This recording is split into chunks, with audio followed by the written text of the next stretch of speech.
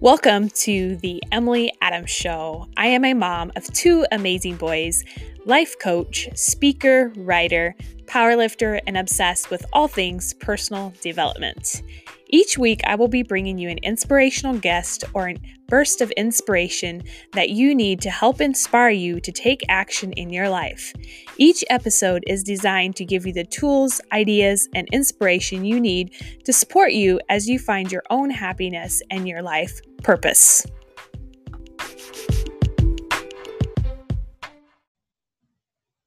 Welcome back to another episode of the Emily Adams Show. Today we have an amazing guest with us who has an incredible story, and I am so excited to just interview and just hear about her journey.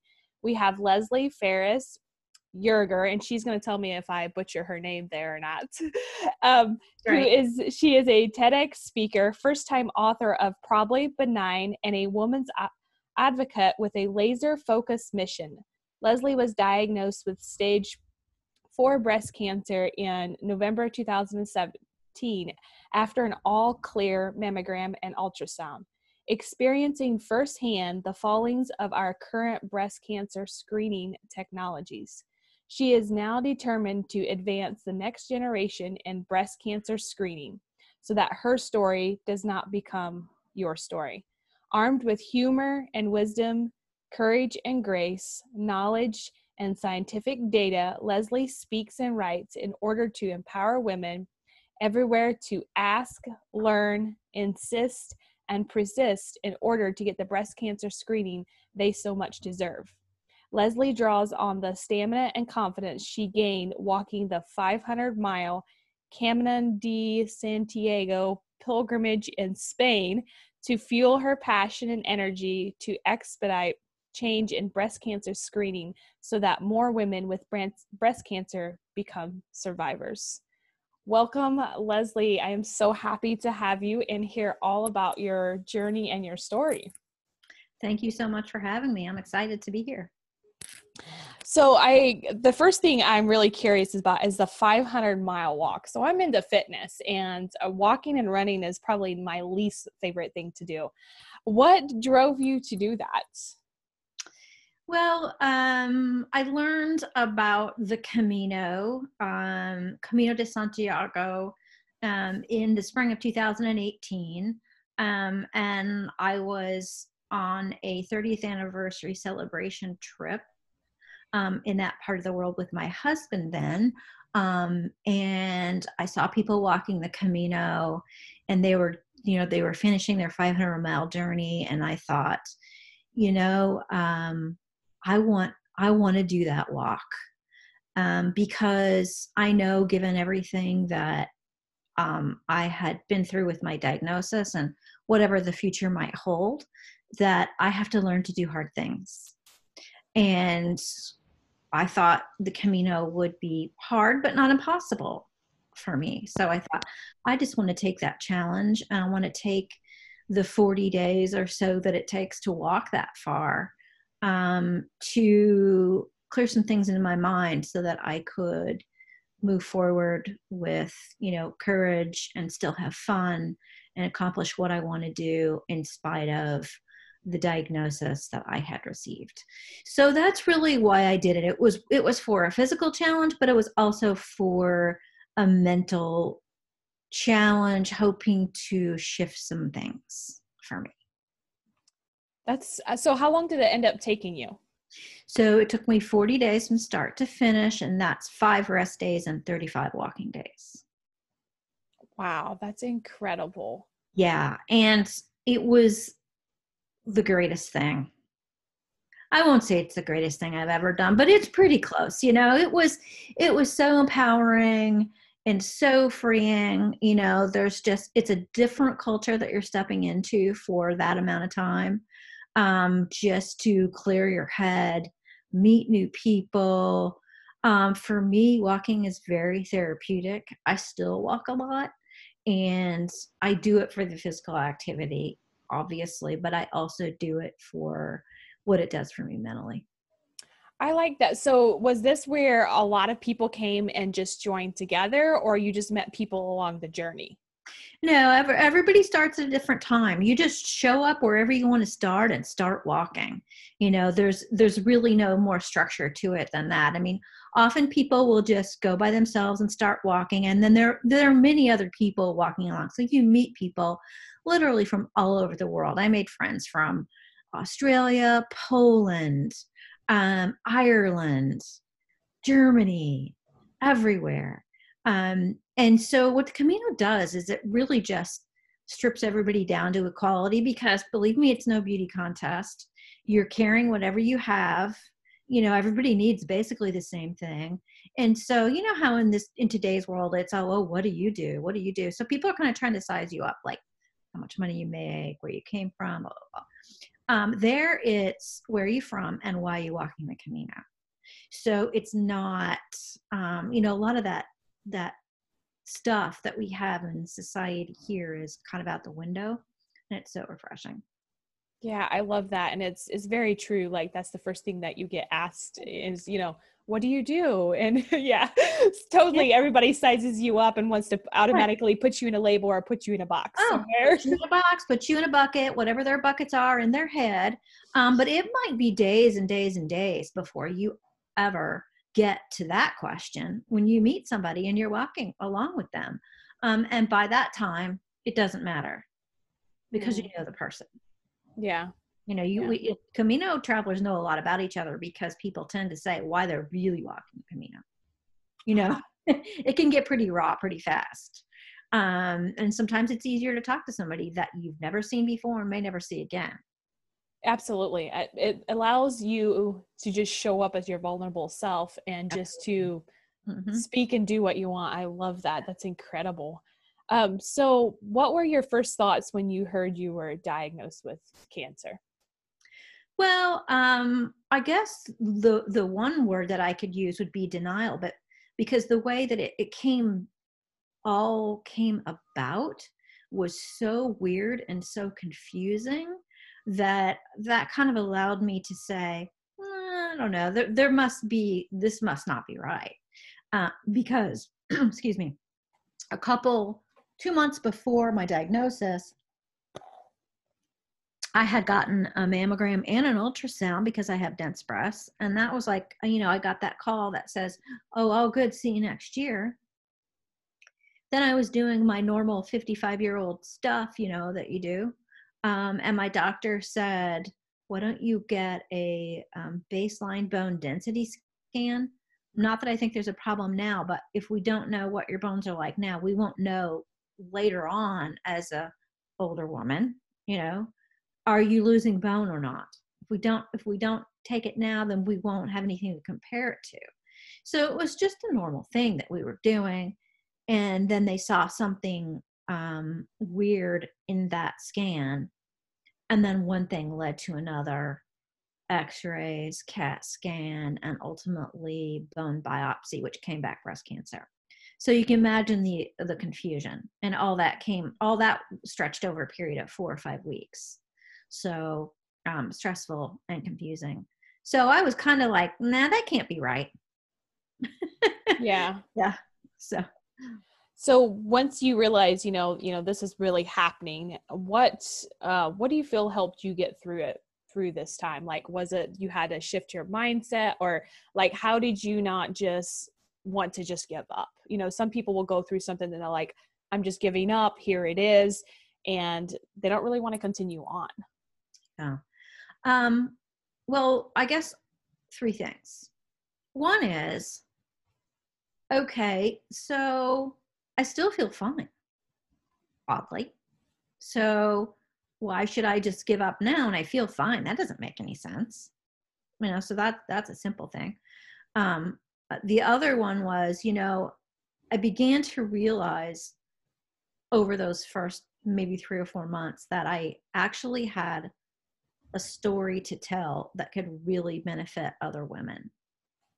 And I thought, this is a bad thing that happened, but I wonder if this isn't something that I can really use to help other people and to advance the technologies in our breast cancer screening norms that will prevent this from happening. to other women, because it will. Yeah. It will. Given the way that we're operating right now, we're missing a lot of cancers.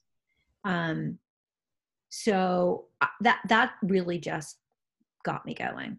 And then, just the mere fact that, I don't want to be bummed and depressed and crying and all that kind of time. I mean, you do go through those things right afterwards, or even long afterwards. But once you're kind of faced with, hey, I may not live till I'm 99 like I always thought I would. So let's make the best of it, really. That's a simple thought, but it's actually very true. Like, why would I spend any more downtime than I need to in order to process and move on? Yeah, I like that. Life is fun. I want to have fun and have purpose and meaning and do something that I feel really, really compelled to do. Yeah, I really like that. So I'm curious, like, how much did your life change before and after? So before you had cancer, were you doing something completely different? And then after, how did that shift? I would say it's really not that different, but I do have a purpose now that I really didn't have before. So oddly, cancer took away a lot, but it also gave me something. And that is this drive to spread my message and change things for the better going forward. So, it giveth and it taketh away I think you'll hear a lot of people with cancer say that as well. Yeah. That it's an eye-opening thing. And it can be a good eye-opening. I love that. Mm-hmm. I love how there's still positivity to it. There's always something that we can still be positive and something that we can learn from it. Yeah. And I've been in remission for 2.5 years now, and, hopefully that'll last a while. And who knows, after that's over, what can we do next? There's a lot of research happening. I've not given up hope that, I can make it quite a bit longer. Absolutely. Absolutely. So how do you currently empower women that are going through this? I sum it up by saying ask, learn, insist, and persist. So I've written a book, I give talks, I do a lot of Zoom stuff now, obviously, with COVID, and empower, educate, and encourage women to be their own boss when it comes to breast cancer screening. So the first thing they have to do is learn that they need to be the boss. And the second thing I have to learn is to get the information enough to be the boss. And then they have to do it, insist, and persist. So that's really my overriding message. That's what my talk is called. That's what I say. That's what I do through everything that I work toward every day, is to empower women to take charge. Learn, take charge, be the boss of your own breast cancer screen. Yeah, I love that. Love it. What, was all of did you, before cancer, did you ever think you were going to write a book, or did your book just No more than anybody else. I mean, a lot of people are like, oh, I want to write a book someday, but they have no idea what it's going to be about, or anything like that. And most people don't ever do it. And I probably wouldn't have either, but after I got back from the Camino, about 3 or 4 months after that, I thought, I've got a story here that I think is book worthy. And so I started checking into, how could I do that? What's the way that I want to approach it? What do I want to say? What's my message? And I just kept going until ultimately I got the book. And so I never thought so, but I'm glad I did. I loved the process. I'm almost sorry that the process of writing the book is over, because I loved writing the book. It's kind of like being pregnant, like it's great being pregnant, but then after that you have to have, you got to raise the baby. So it's for me, the writing was the fun part, but I'm glad I have the book to share. Maybe there's book number 2 coming. You never know. I already got an idea in my head. See, there you go. Yeah. Mm-hmm. I love that. Yeah, it's interesting when it comes to writing. Everyone has I firmly believe everyone has a unique story, and we could all write a book if we just sat down and choose to do so. Yes, absolutely. So yeah, that's incredible.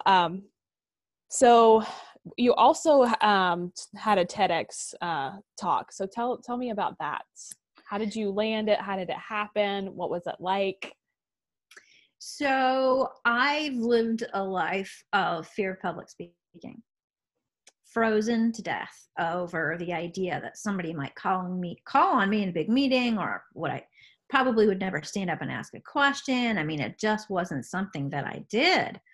But once I got this diagnosis and decided, what I wanted to do, the fear of not saying what I wanted to say was bigger than the fear of saying it, if that makes sense.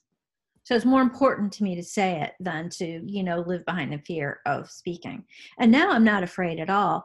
But the TEDx talk was done out of my local library, and a friend of mine had heard me speak when I got back from the Camino, and she recommended me she's an employee of the library. She recommended me to be one of the 3 people that were asked to do the TEDx event at the library for that year, 2019.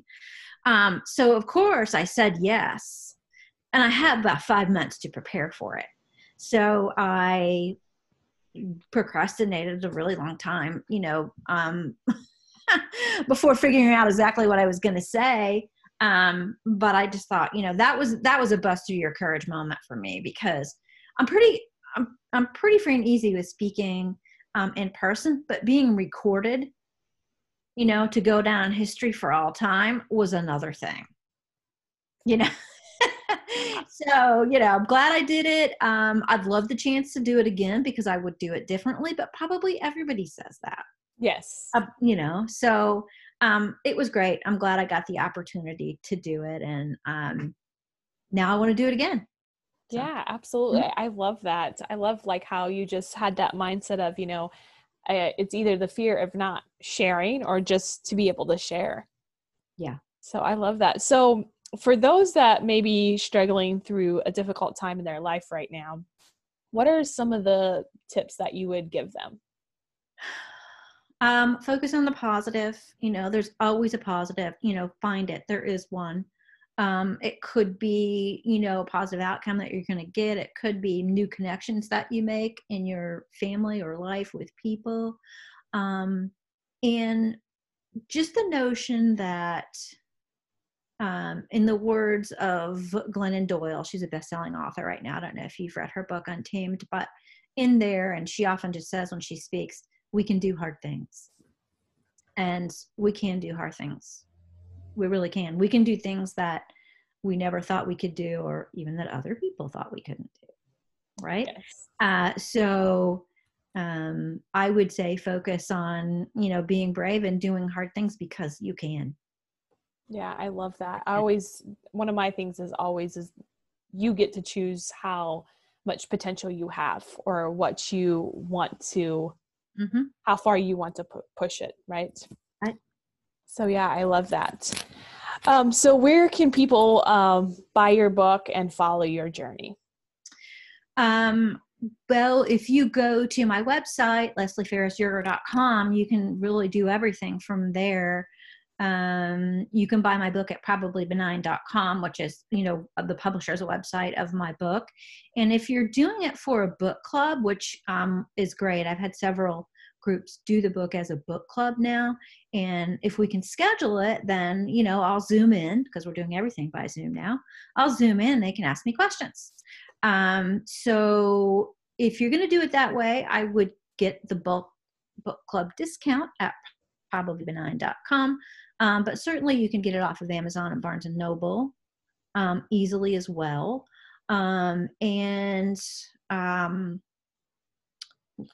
Reach out to me on LinkedIn, Facebook under my name, Insta under my name, Twitter, yes, but I'm not a huge Twitter person.